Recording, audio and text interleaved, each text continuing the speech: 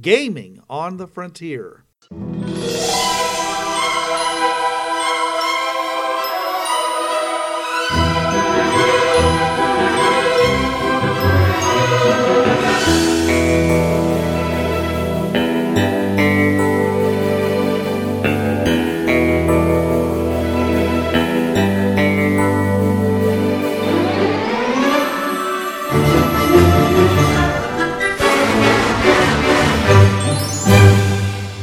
Now your host. This is Bruce. And this is Trav.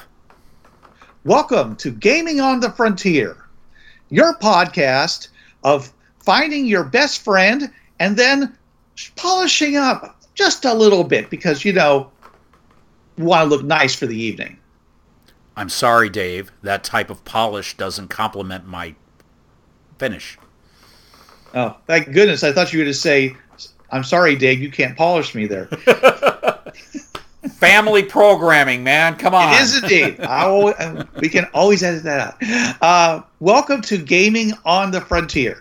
And this night we're talking about putting robots in your RPGs, especially in the two examples we're especially looking at are Springeworthy and Bureau 13. But basically any game you could that you can put robots into. So any other dangers of robotics you can see beside, other than basically making human life pointless?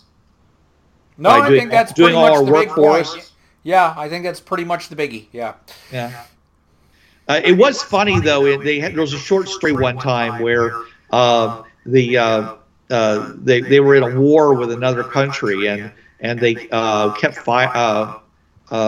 they kept firing their missiles, but the enemy was just as good at programming their missiles and their counter missiles. So they were always failing to get through to the enemy side. It was a stalemate. And this guy he says, well, I've come up with this way for humans to do mathematics. What? You mean like, they could actually like steer the rocket? What? Because he shows them how he could do it. Yeah, we'll just put one or two guys inside of one of our missiles, and they'll just do all the calculations and steer and steer it in ways that the other missile won't be able to compute because it will be unexpected, and they'll be able to make all the fine calculations and the last minute things need to be done, and we'll win the war. And the guy goes out and shoots himself because he's just condemned how many thousands of soldiers to an unnecessary death because of his invention of mathematics. Yeah. Yeah. It's these are great stories, but they have to be short because you can't they don't do well under a microscope. Yeah. So we don't. It would be a shame if robots started doing our thinking for us because we just basically let them. Right now we've got people who can't do even simple mathematics. Yeah. In their minds, okay, and the fact that I can't remember. I mean, I don't remember phone numbers anymore except my own and maybe my wife's because I don't have to. It's it's on my phone. Yeah, we have it's in a list on the internet. Yeah, don't have to remember it, and so I don't. But I mean, when 4 years ago, I remembered dozens if not hundreds of phone numbers. I had this discussion with Habibi back in the day because, we'd go driving, either Gen Con or we'd go down to Columbus for our friend Durwood's wedding. And Cleveland's freeways always mess me up. And so I'm sitting there using the, Google Maps or whatever, and she goes, you do realize that after a while, the innate sense of direction people have is going to be useless. I said, oh, no. I mean, mine might have diminished due to age. I've navigated around cities I've never been in before. And people, I used to have a fantastic sense of direction. And I know, 1, I've gotten older. 2, I've come to rely on things like Google Maps. And so with that reliance on mapping programs on smartphones, yeah, my sense of direction has diminished a little bit. And I've gotten lost once or twice in the past few years. And I can chalk it up to both those factors. relying on Google Maps more. Or no, what was the one that sucked? MapQuest. Always got lost with MapQuest. Hated MapQuest. Google Maps came out, like, finally, a map program that works. And just, yeah, I've gotten older. I'll admit that, because 20s, 30s, into my 40s, yeah, I was driving around places, could get around everywhere. And just it's over the past decade, I've noticed that my sense of direction's gotten a little worse. So, yeah, the short-term info thing, it's like, okay, determining direction and all that, yeah, that'll get to be worse and worse.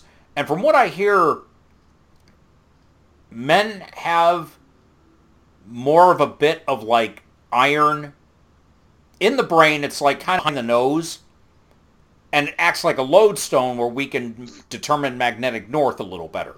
I've never heard this before. I've heard it, and I've heard it from several sources.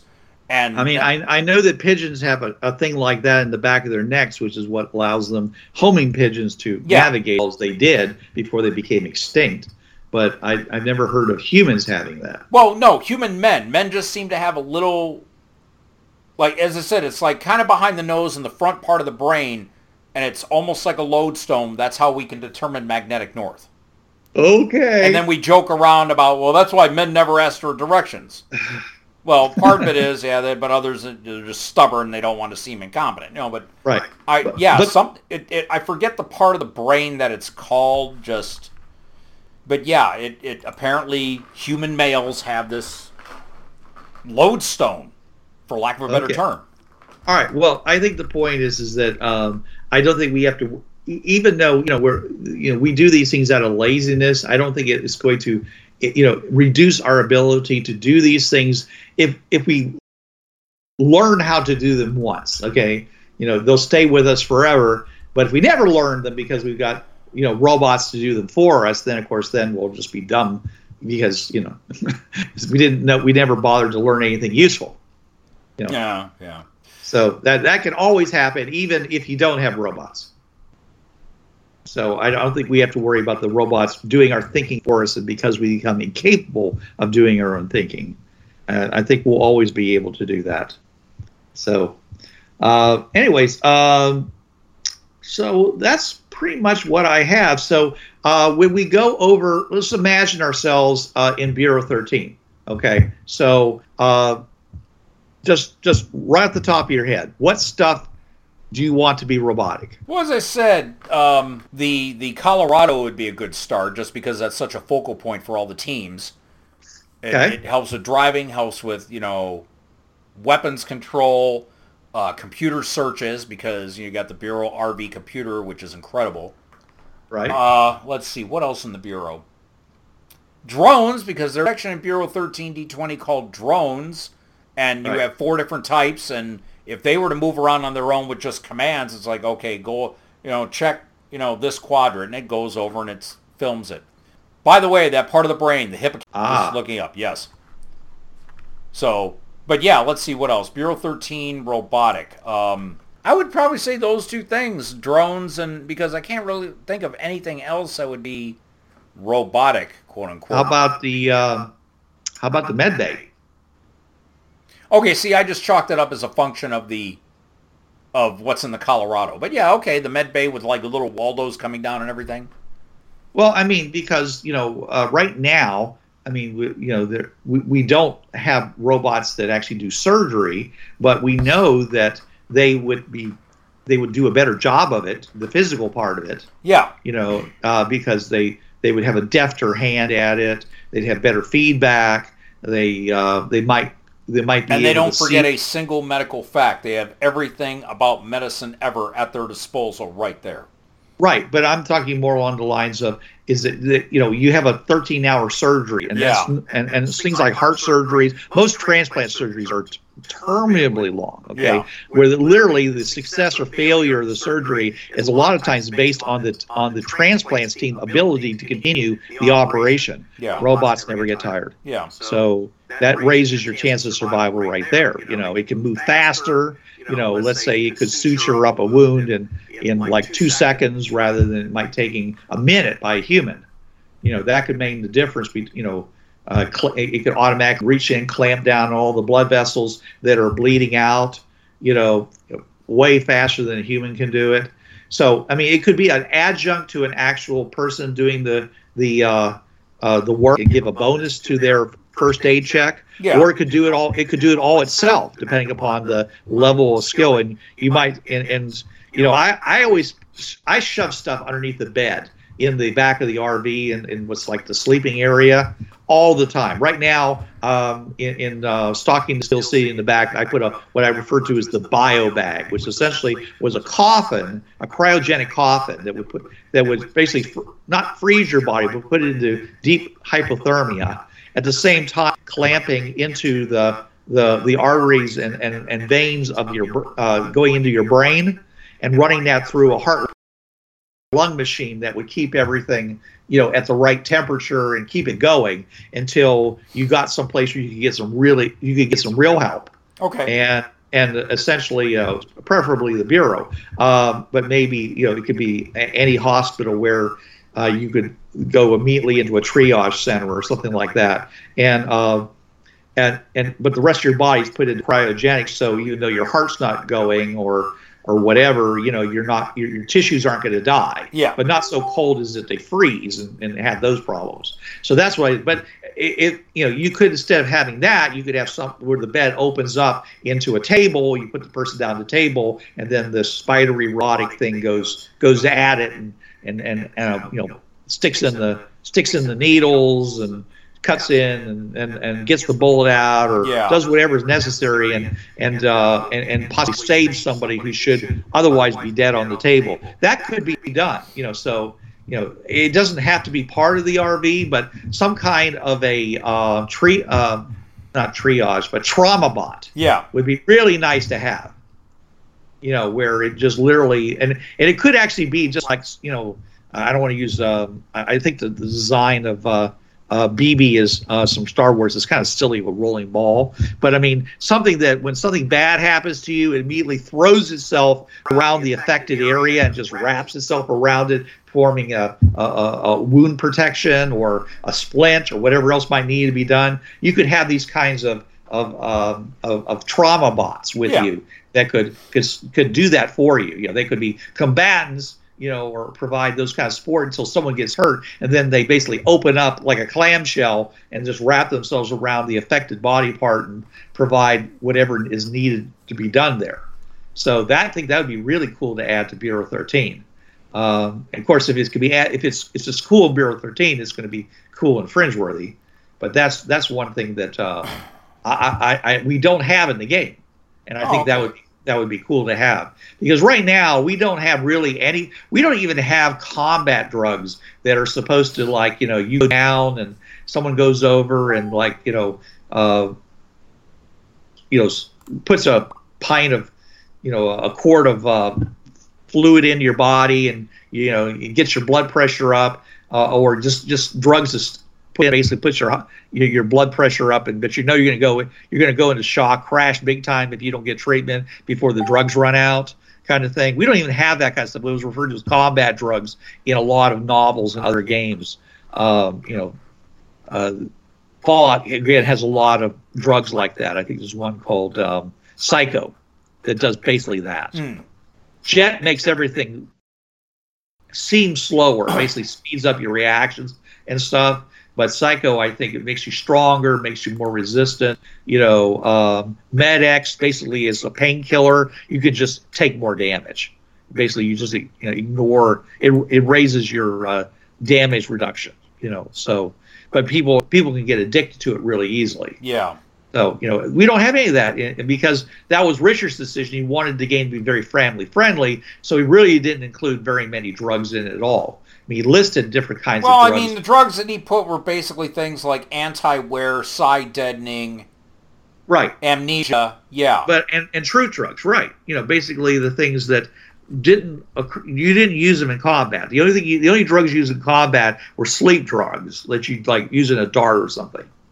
They didn't have anything that, like I'm mentioning, that would be I don't know, something that would make somebody be able to fight when they should they should check out. Yeah. They should take a nice long nap so it doesn't turn into a dirt nap. Yeah. So, but it certainly could be in the game. It just isn't. So that's one thing. But I can see a robot being being able to be part of that. Of course, that gets in Bureau 13. That gets into the whole keep the supernatural and the unusual secret. So when you have a whole bunch of weird robots, drones and stuff running around behind you, it does tend to attract attention. Yeah. But so you're going to have to use some judgment there. But even if it looks like a dog, like one of those Boston Dynamics, but it's really like what I just said. It can move around its own little 2 feet. It can do a few things. Maybe it can give a warning like a bark, or maybe it can be intimidating. But when it really comes down to it, it's really just it's just your mobile first aid kit. So I could see that. In both games. So, let's see. I really want the gun sight on my gun to, maybe this is AI or whatever, but you know how they've got this thing where you can stabilize a video. You basically just pick an object and it decides in the video what's the important object, and no matter how you move, it keeps that in the center.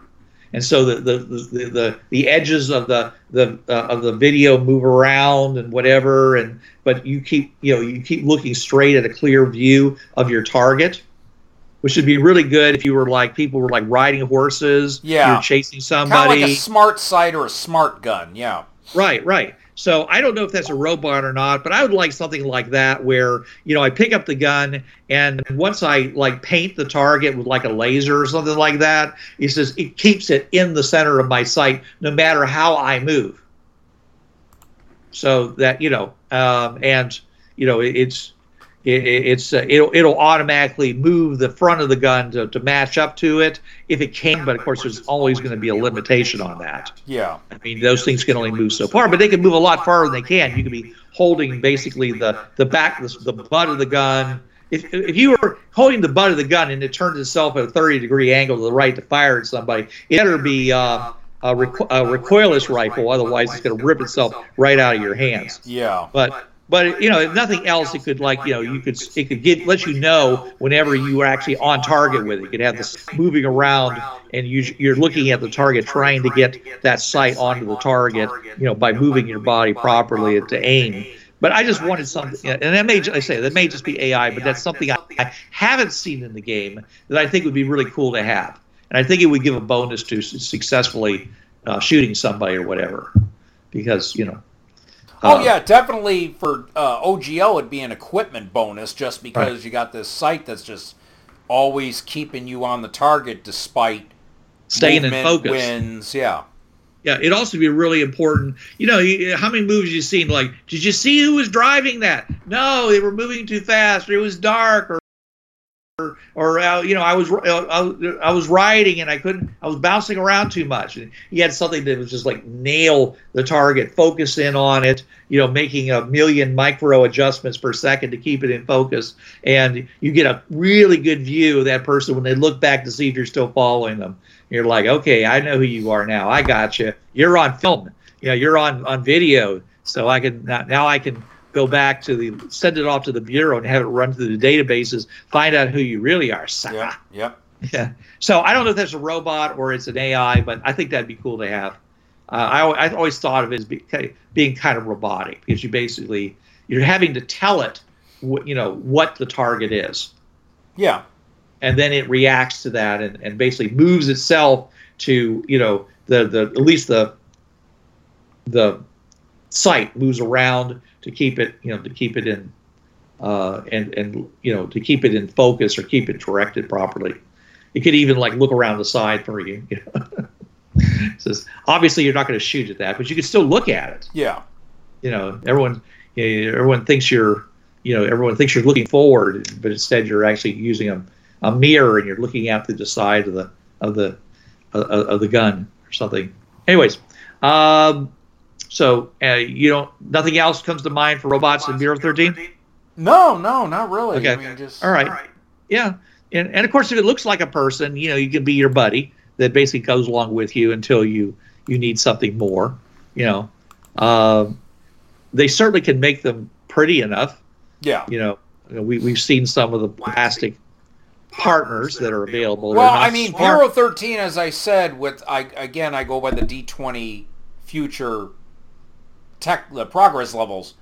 PL7, you can make perfectly human-looking androids with PL7, and if it's prototype PL8, techno-organic to where, I mean, they've got the systems, and I mean, even robots that are just well-programmed, they still, would be exceedingly, they would move as well as a human because the servo motors would just be that articulated. Right. So okay, as long as they don't actually have true AI in them, I'm fine with it. Yeah, and because I think that should really be the province of player characters. Yeah, as I said, you could have like a humanoid or like a robotic, for my dementia friends, the robot cat, yeah, or a robot dog or a robot bird, and I mean, it'll have its function to where it looks like a normal member of the species, but then it has all this other stuff due to the senses and agility and whatnot. So right.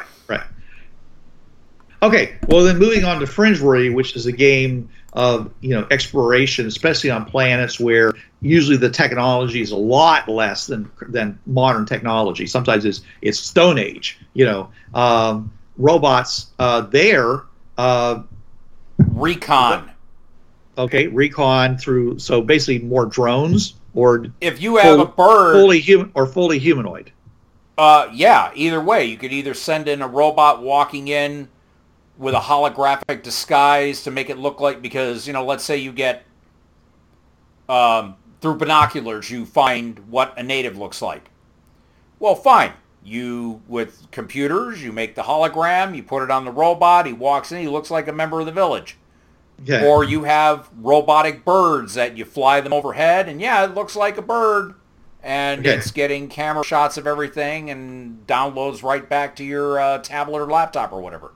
Right. Well, you're basically talking about late campaign there, and as I said, when you get in the late campaign, basically it's Star Trek. You can do whatever you want to. But in the early and middle campaigns, I think that would be a little too advanced. The early campaign, the only robot you're going to have is the wind-up. Well, no. I mean, like I said, once you get to the world, as long as you're willing to, let them boot them back up, you can have any military drone that's currently available. Yeah. And you can have a lot, and it is the near future, so you can throw in a lot more. Some better versions of the Boston Dynamic ones. Yeah, they're carry stuff.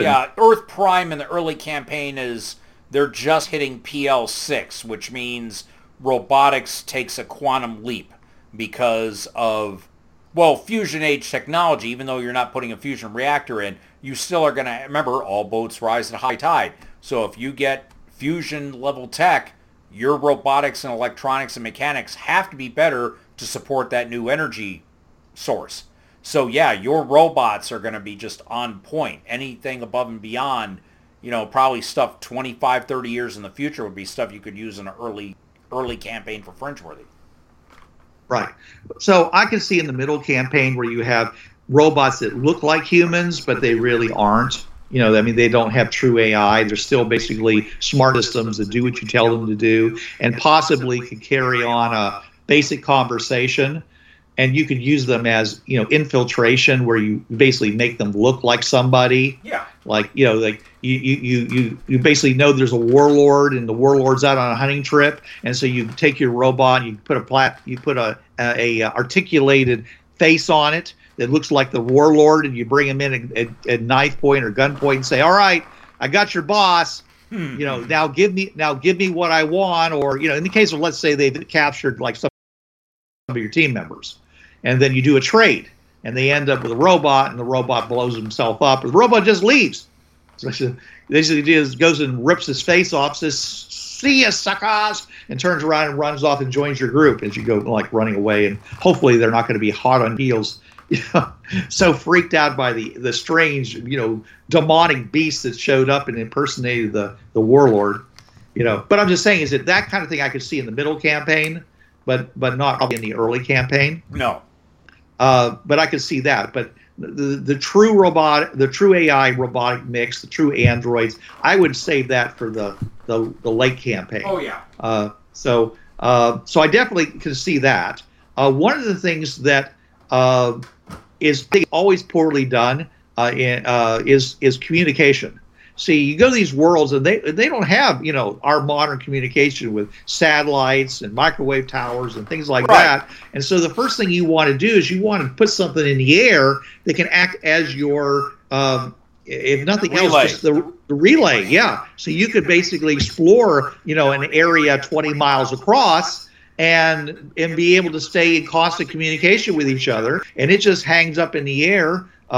Due to whatever technology you're using, whether it's made of super light materials and it's staying up by solar power, or it's got some kind of a fusion reactor in it that will work on the planet, and you just keep it going that way, or maybe it just has enough fuel to stay up for 24 hours, and then you have to send another one up to take its place. And it can provide internet service. And so when you and this is really cool to do, because this is where you get to take more control. People go and says, yeah, here's this device that that does all these things, and they says, oh well, we'll just take your device and now we don't need you. It says, oh well, the magic is linked to my body, and if I die, it'll stop working. And of course, if someone shoots you or something like that, then you just basically cut the internet link to the server that's delivering all the content, and all of a sudden that tablet becomes a useless piece of plastic. Yep. Oh no, we've killed the golden goose. If only we could take it back. Well, I was just faking. And then they shoot you again because you lied to them. Yeah. Well, you're a demon. No, body armor. Let me talk to you about body armor. And that actually, I'm not going to go to that tangent, but that actually completely changed the course of a war when people actually they gave one side body armor but didn't give them any weapons, and it turned out not being able to ignore 90% of the shots fired at them really was a huge tactical advantage for their side. And the team never even thought about that. Essentially, America is still ruled by the Native Americans in that world. Oh, okay. Because they just got rid of the settlers, because the settlers just couldn't hit them hard enough. Yeah. They had all this body armor that the Fringeworthy gave to them. But anyway, so it was a lot more interesting in the details, but that's not a story for another time. Yes. Communication I think would be really good to do. Again, one of the things that in a lot of Fringe campaigns, you get paid for doing surveys. Yeah. Basically, long-term surveys, being able to take pictures of the ground around. You can see whether or not, how long, what's the water like in this area? Have this area been suffering from droughts? That tells you a lot about the way the ecology is. Is this unusual? Things like the distribution of animals, looking for infrared signatures. Yeah. Where are the settlements? All that stuff. I mean, you can do it manually by basically sending up a drone and flying it over the area, and some person meticulously recording this information. But it's probably something that a robot could do for you just as easily, and you could be sleeping while this is happening. Because if you're using infrared, it doesn't matter if the sun is shining. Matter of fact, it's probably better if the sun isn't shining. Yeah. So there's that going for you. So basically information gathering, communication, and of course, if you do have to get into warfare, nothing beats the high ground like an aerial a weapons platform. Oh yeah.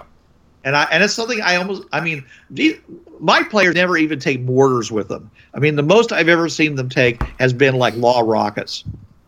Okay, they might have a grenade launcher under their M16s, okay, or AK-47s. They never take anything like that, and I've always been surprised by that, because they never want to go my route, which is like, be lambs amongst wolves and let yourself be captured. They still always, if they're in that situation, they still always want to fight it out.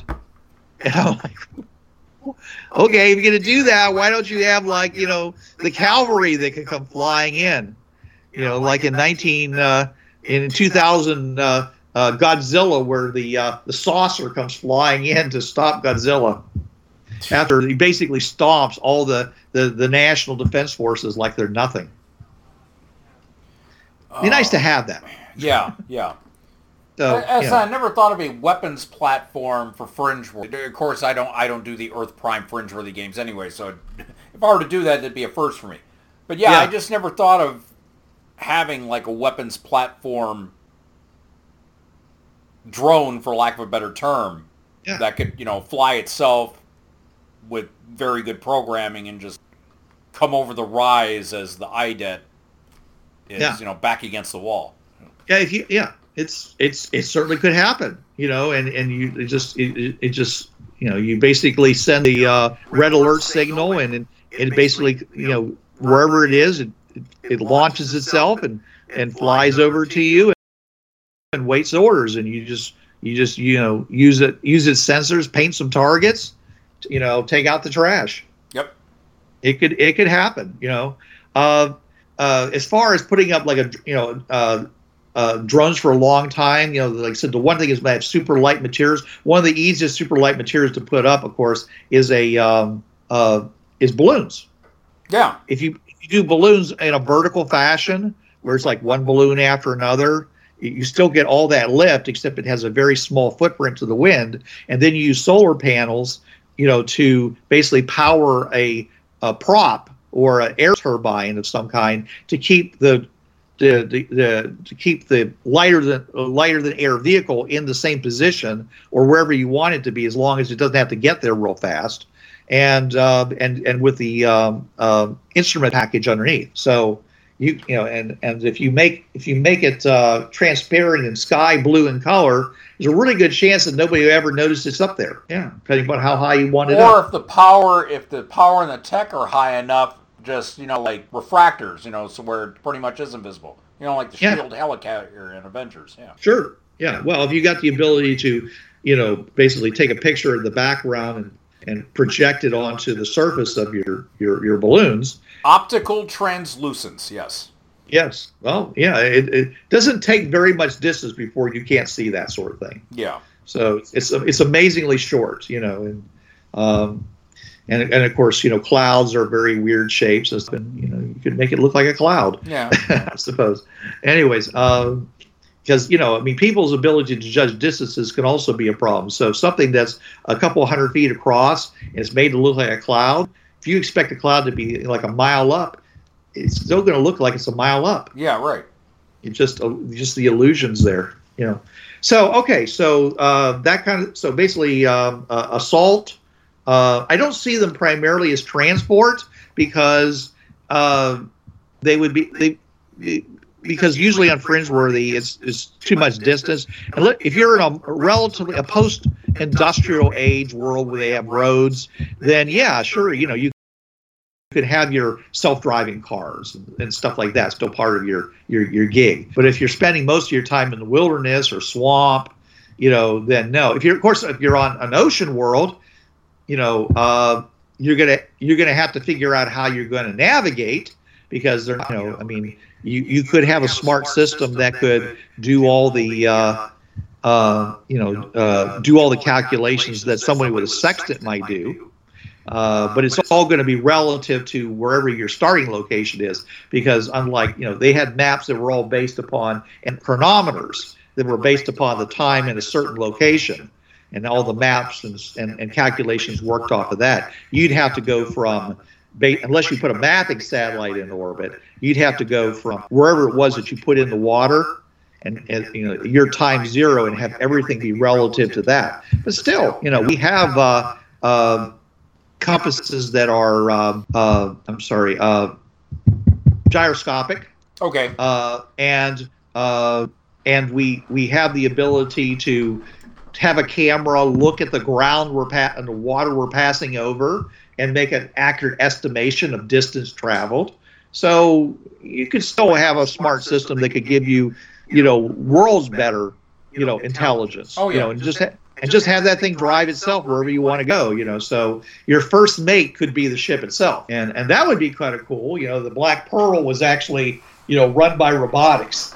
On any of those Pirates of the Caribbean. Oh yeah. Because I mean, they use lots of ropes and stuff on that ship, and those could all be controlled by robotic, winches and such. And so the guy who's behind the big wheel could be a robot, and could stand out there, and no matter how rainy, frosty, bad the weather is, the scorching sun, do its job where everyone else gets to, get below decks and stay warm, stay cool, stay at least from getting sunstroke. Yeah. That's the kind of cool things that I'd like in Fringeworthy. Of course, I'd really like to have something that had the ability to do things, like I said, things I can't do, like dress animals.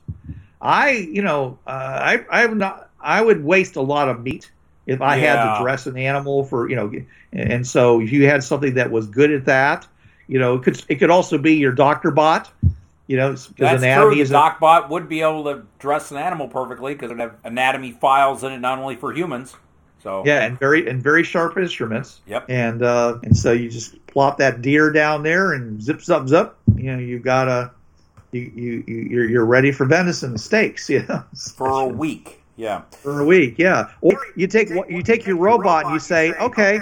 He says we need enough firewood for the next 2 weeks. Go get it. And he goes off, and he's basically chopping trees until he gets and pulling a sledge of wood back with him until he gets all the wood you should need. That would be great. No one has ever done these things in any of the games I played.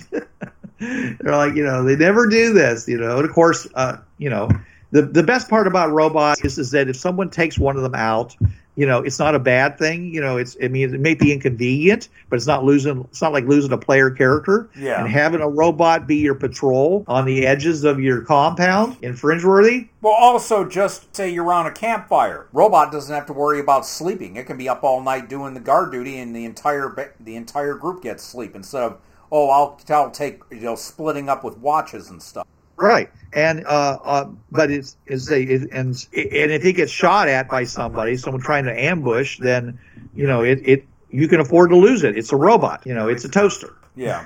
Okay, it's not a true AI. You haven't lost a person.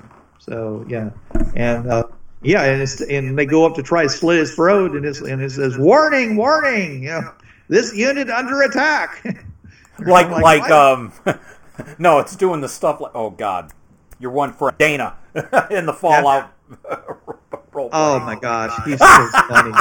So funny. This security robot is property of... Everybody, go, if you have not watched the Fallout Paper and Pencil episodes we put on as live play, please go listen to that. It was Dana as the robot. Was so hysterical. Oh God, very few times I mute my mic because I'll forget. I had to. Yeah. I was laughing out that loud, and I mean, I had one hand on the floor because I was just doubled over with laughter, and finally I brought back the mic, and I even, oh my God, it was great. He did because those robots were not AIs. Right. Yeah. So if you want a perfect example of a security robot in a role-playing game, go back to those episodes, and Dana Gray, he just, slayed the game on that, folks. It was wonderful. Yeah. He had a canned response to everything. Yep. Oh, he showed me that they were all written down on a sheet of paper, so he just and of course he said it verbatim every time, which made it all the more funny because it was, Thank you for interacting with the General Dynamics Model 501 robot. Yeah, yep. You have initiated the security protocols. Protocols, and he says, and I must now, engage you. If you survive, please remember to take your custom to our company for your next sale. Yeah. I will do my best to impress you. Yeah. Oh, yeah. So funny. And of course, robots can be hysterically funny because of that. Because they aren't human. Playing, because if you're GM doing it, you're playing them as the straight guy. That's the thing. And they end up being the comic relief because they're just so, straightforward and they're so outre. Yeah. They do all the things that if a human did it, you go, oh, come on. Nobody's that dumb. or what, or that's just too weird, But you could pull it off with a robot because robots are whatever they were programmed to do, and sometimes that programming comes out in the most inadvertent and improper situations. Yes. Like when the robot starts offering hair follicle replacement services to the warlord, who's very proud of his bare pate. Yeah. Oh. Anyways, okay. Definitely need more campground literally, your entire camp. You've seen the buildings that literally unfold themselves. Yeah. Yeah. Your camp could be a robot. Yeah. You just roll out and just unpack itself. Smart home. Yeah. Yeah. Unpack itself, dig itself a well, or run a line down to the nearby stream, and open up the solar cells and let when put the coffee on the pot. Get dinner going. It would be like a tech version of the Magnificent Mansion spell. Yeah. There's an idea. I might be whipping up that idea for my game soon. Yeah. You just you look at your phones, your communicators, or whatever you're using, and it has like a little says time to camp being fully set up, and you see the bar slowly working its way along. Yeah. And when it pauses, you get something wrong. Do I need to do something about it? And then it starts up again. Yeah. Yeah. Like Windows, whenever it says, you've got 5 minutes till completion, and then it turns into a half hour. Yeah. Because it keeps stopping, and then. Or no, I can see it as the house is unfolding. Wait a minute. The bar's stopping. Why? And you look and you realize you got to move. It unfolded 3 times, and it's stuck up against a tree or a stump or a rock. You're like, oh wait a minute, we got to move it over a little bit. Okay, now it can fold up. And then you find on the last stop you were at, some raccoon snuck inside when it was folding itself up, and that's a mess. Yep. That's just not right. It got caught. Oh, yeah. Robot doesn't care as long as it doesn't keep it from folding down. Ugh.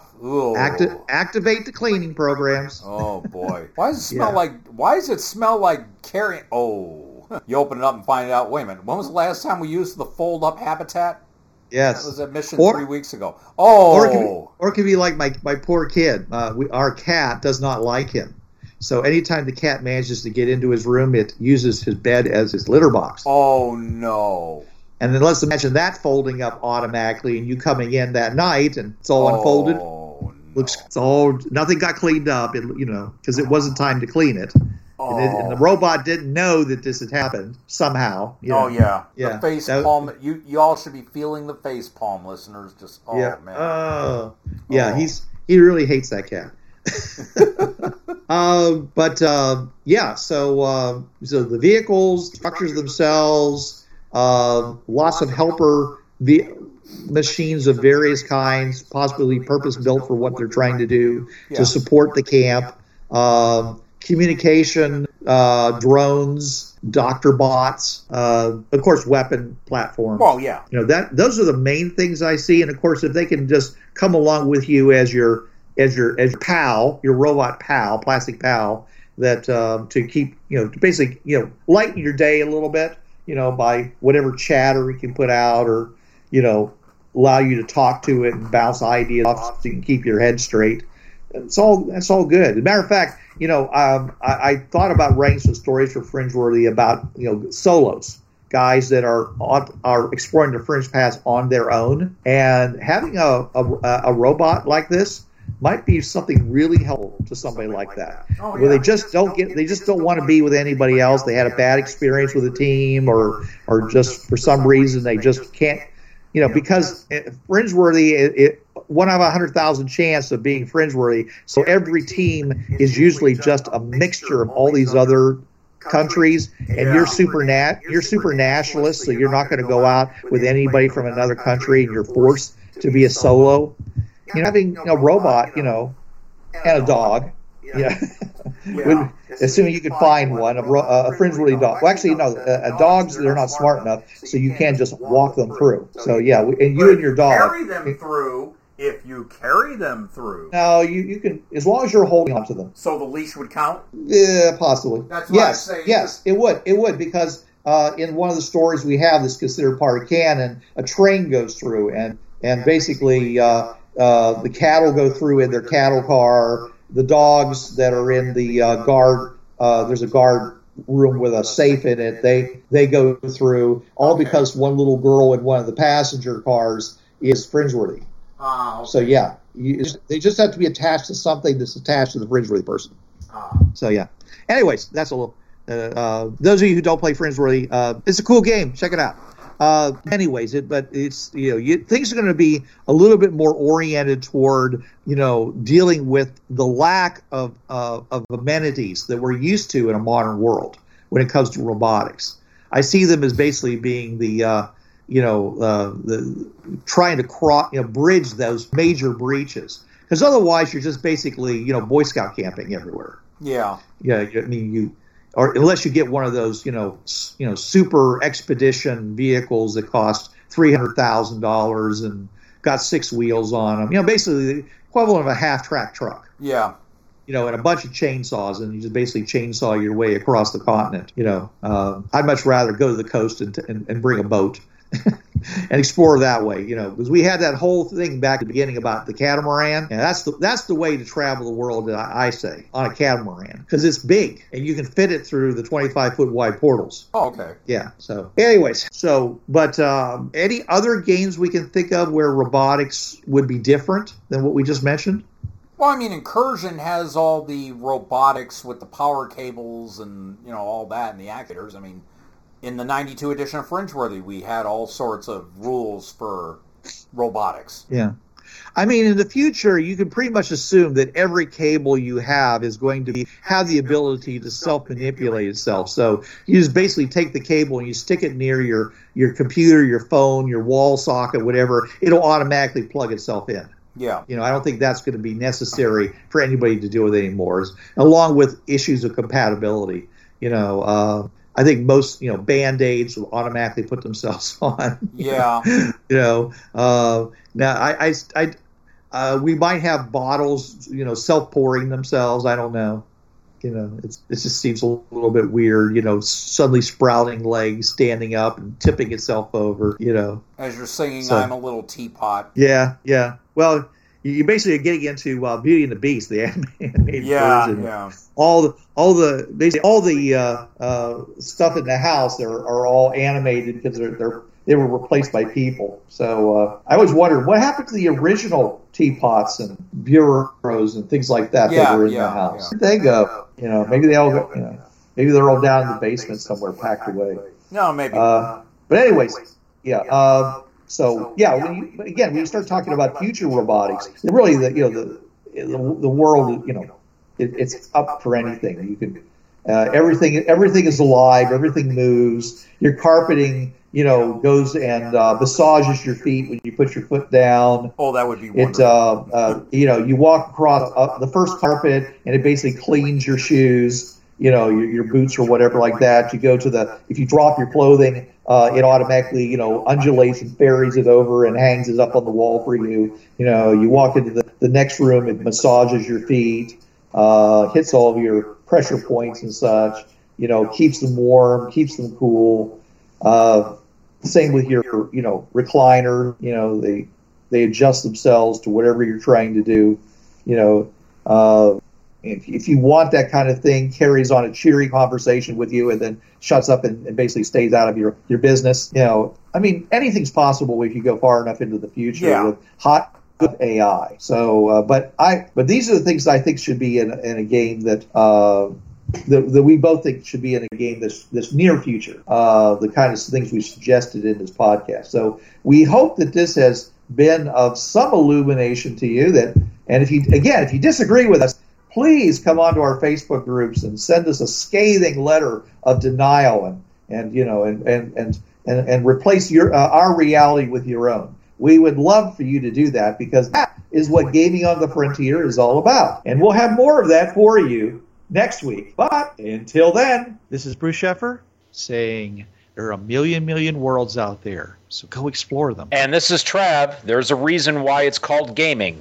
It's for having fun. Gaming on the Frontier podcast is wholly owned by its hosts. It is released under the Creative Commons 3.0 license. No commercial reproduction and any use of any element of the podcast must be attributed to the Gaming on the Frontier podcast.